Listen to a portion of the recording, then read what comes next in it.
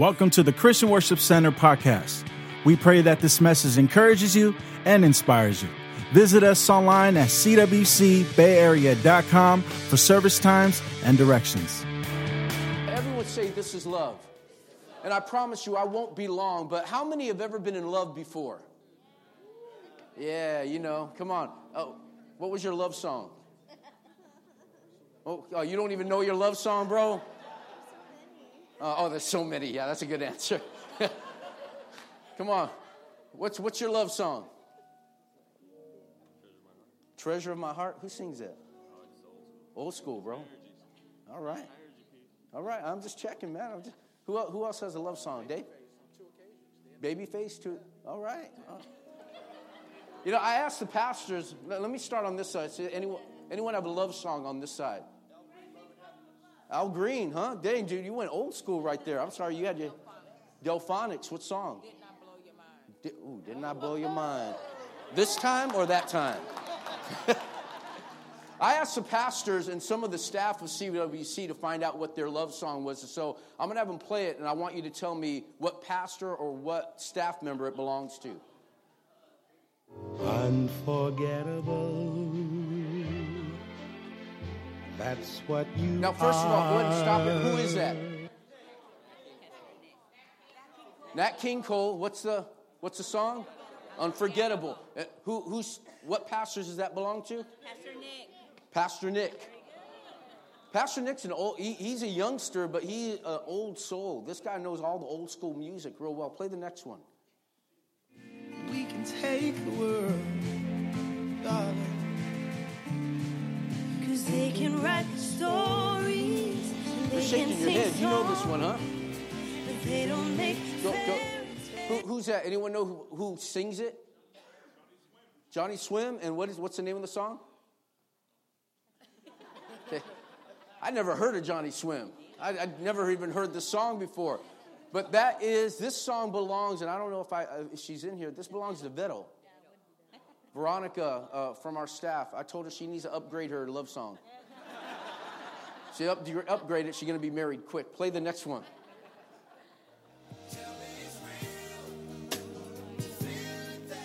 You know this one? What is it? Huh? What is it? Casey and JoJo. What pastor do you think that belongs to? Everyone says Pastor Matt last service too. No, that belongs to Pastor T. That's your sister, bro. That's your sister. You're turning red, man. Okay, play the next one. You're like a dream come true. Just wanna be with you. Who's this one? First of all, who is it? So you guys know, you got to stop listening to that secular music, y'all. Bunch of sinners. So who is it? That one's Pastor Matt. Yeah, Pastor Matt. All right. I don't know where he's at right now. I think he's doing Easter eggs. But, okay, next one. Always and forever. Each moment with you. You know that old cholo dance? When you don't know how to dance, you just stand in one place and just kind of move back and forth. That was ours. That was ours right there, right? I want to play one last love song for you because I heard some other people had a love song that this was their favorite. Take a look at this. There's mood music for you.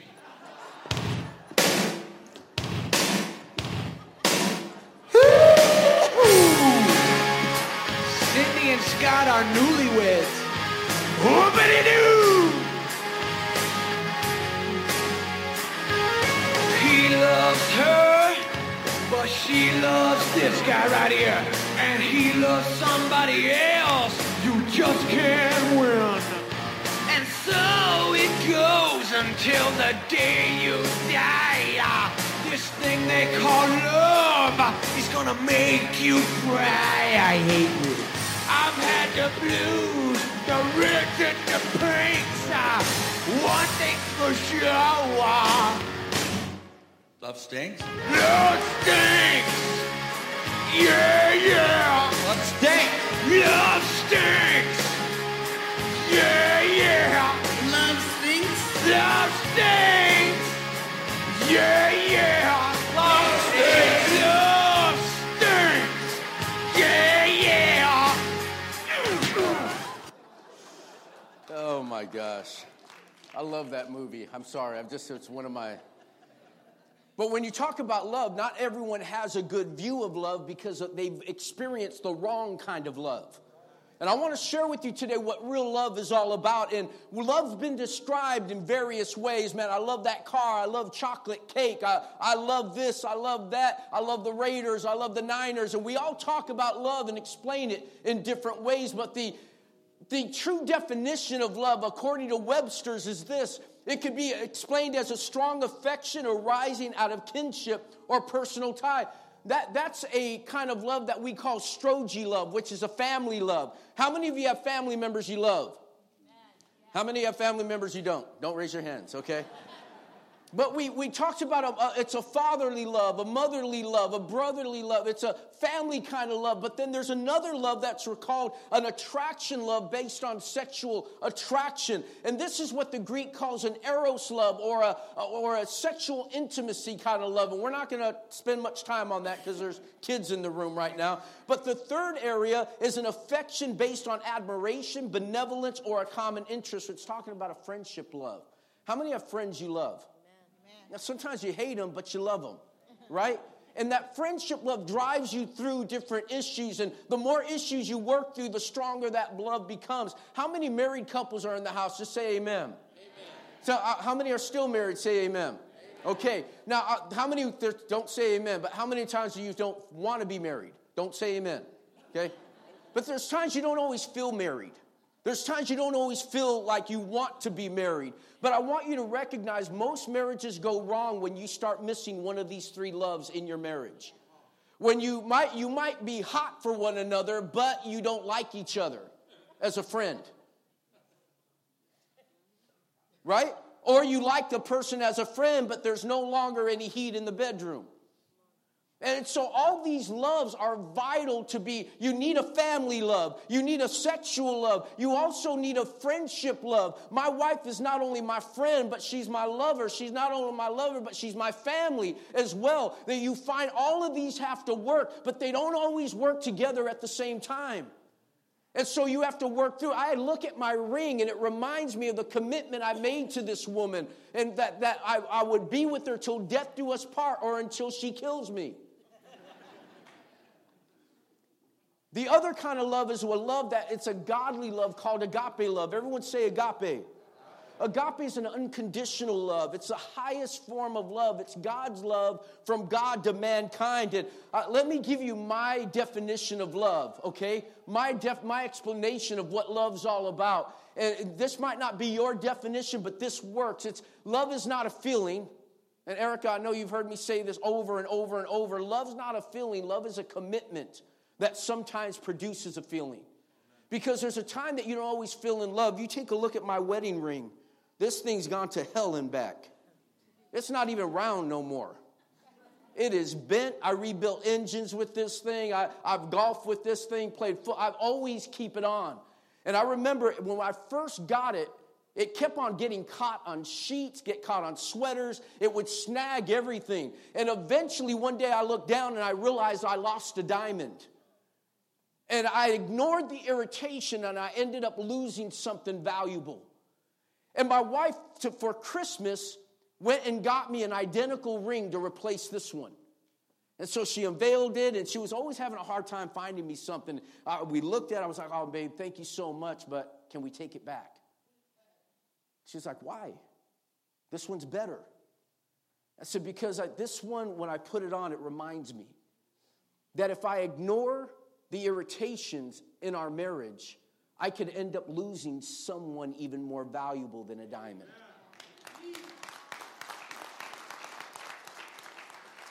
And so I kept this ring because it reminds me, and it still snags sweaters, it still gets caught up on the sheets, but it reminds me that if I ignore the issues we have in our marriage, I can end up losing someone special Not just a diamond. I could lose a diamond in a person. She has a diamond in her front tooth, too, so I could lose that diamond as well.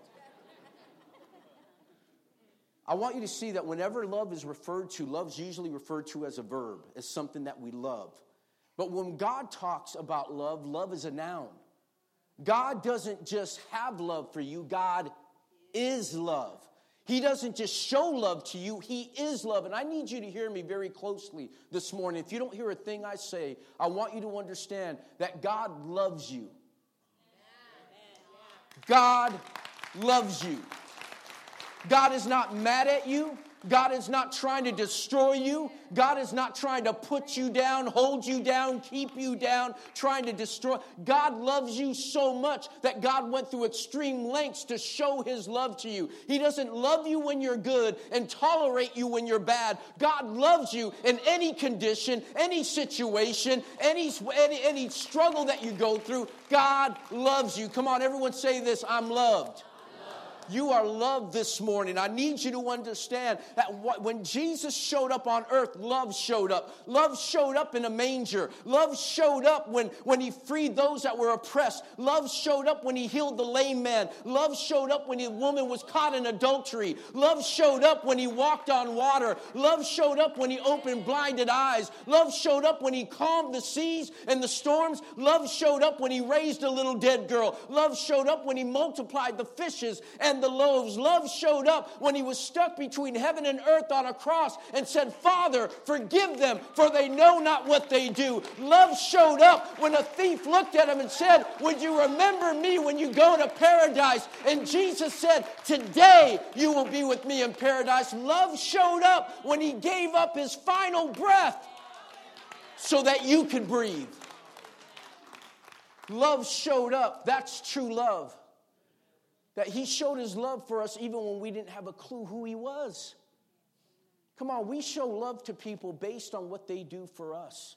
Come on, wives. You know, men and women keep score differently. In the book, Men Are From Mars, Women Are From Venus. For a man, we score, you cook us dinner. We have a great night. Things work out great. That's 1 point. I mean, let me rephrase it. You cook a great dinner for us. You scored 50 points that night. Okay, we go out somewhere and we have a great time together. That's another 25 points. Women, you keep score different than men do. We get you a rose, 1 point. Take you on a cruise, 1 point.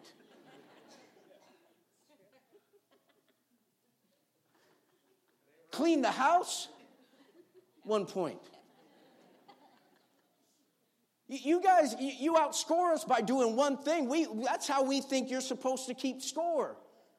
But we look at things different. We observe things differently. And I look at God and how God is motivated and how God does things. What motivated God to take on the form of his creation and come down to earth? Why would God do that for us? What motivated Jesus to come down to earth? I want you to know something. I want you to recognize what motivated the creator of heaven and earth to come down to earth on your behalf. Love. Love did it. This is love. And this morning, I want you to know just how much you're loved as the worship team comes and takes their places. I want you to see in Matthew chapter 27, at about 3 o'clock, the Bible says, at what time? Jesus is on the cross. And as Jesus is on the cross, the Bible says that he cries out with a loud voice, Eloi, Eloi, lama sabachthani. He calls out, my God, why have you forsaken me? And he calls out because he feels abandoned. He feels like God's turned his back on him. I wonder this morning, how many of you have ever felt like God let you down? How many of you have ever felt like God disappeared when you needed him the most? And here the Son of God is feeling abandoned. The Son of God is feeling like his Father walked out on him at a time where he needed him most. And I need you to understand that God loves you so much that God has experienced what you've experienced. If Jesus felt abandoned, how much more do you think you and I are going to go through those times? And yet perception is not always reality. Because he asks the questions, why have you abandoned me? And God abandoned him because of this certain situation that's taking place. See, Jesus knew why he had come to earth. And at this point, he feels alone because he's coming to the tipping point of his mission, coming to the tipping point of his purpose that he came. Because at this moment, according to 2 Corinthians, he that knew no sin became sin. Now listen to me. Jesus just didn't die for your sin. 2 Corinthians says, God made him who had what? Had what? No sin become what? Literally not take on our sin, became sin. Oh, you totally... Say it again, Pastor. I want you to grab a hold of this morning. He didn't take your sin. He became sin. The holy God, the separated God, the God that created all that we see became. He didn't just die for the molester. He became the molester. He didn't just die for the addict. He became the addict. He didn't just die for the murderer. He became the murderer. He became the embodiment of that sin for you. He took on your identity so you can now take his. Say it again, Pastor. He took on your identity so you can now have his. Well, I didn't murder anyone. I'm not addicted to anything. Did you lie? Ever cheated? Ever have a bad thought? Ever flip anyone off? Ever cut anyone off on the freeway? Ever gossiped? Then you're a sinner like the rest of us. God don't rank sin. For all have sinned and fall short of the glory of God. Man, I'm not here to point fingers at you, because we've all blown it. It's his love that has given us the ability to stand. He became what we are so we could become who he is. And yet when Jesus is asking this question, my God, why have you forsaken me? If you're in that point right now where you feel like God is forsaking you and there's no hope for salvation, I need you to understand God answered Jesus' question not right there on the cross. He answered it 3 days later. You might have not have gotten your answer today, but your answer's on its way. Your answer may not have come in the way that you expected it, but the answer did come. So when he asked, why have you forsaken me? I didn't forsake you. I just had to turn my back on you for a moment because there's a process going on. And for every promise God gave you, there's a process you got to work out. Don't judge your promise based on your process. You might not understand the process, but it doesn't change your promise. I need you to understand that nails didn't keep Jesus on a cross. I don't know about you, but if I was hanging on the cross, I'm telling you right now, y'all wouldn't be saved. It wouldn't happen. Because if I'm laying up there naked, number one, beard pulled out, gotten beaten, whipped, and then the same people I came to save are saying, if you're the Son of God, prove it. I'd be like, all right, I'll prove it. I'll turn into Clint Eastwood at that moment, make my day.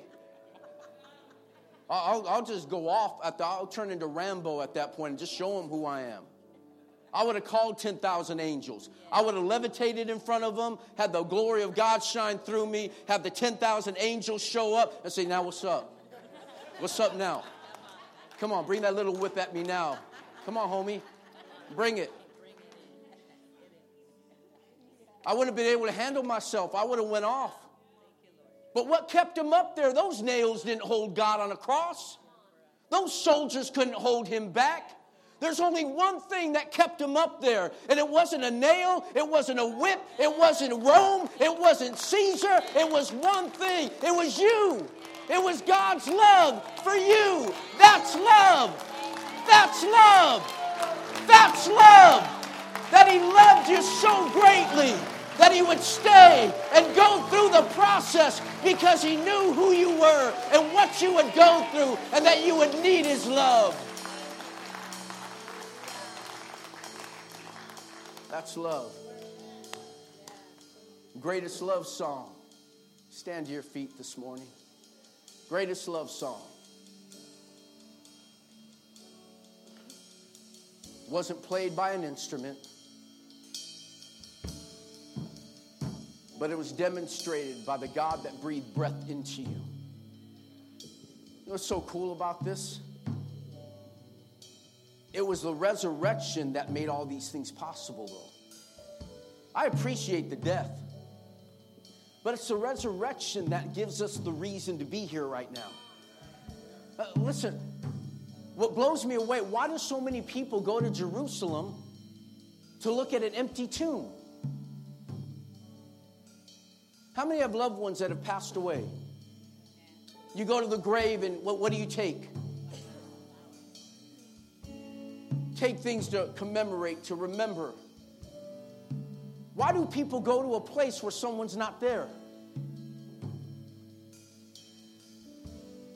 See, that's the whole purpose of Christianity. It's already done. It's all been done for you. Stop making it harder than it already is. He did all the work. All you have to do is receive it. Religion makes you work hard for God. But in salvation, God worked hard for you.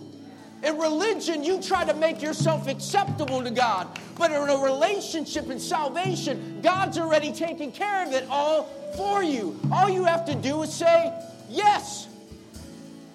You're loved. You're loved. Bow your heads with me. Thank you for downloading this message. For more information on our church, visit us at cwcbayarea.com. You can also follow us on Facebook at facebook.com/CWC Bay Area.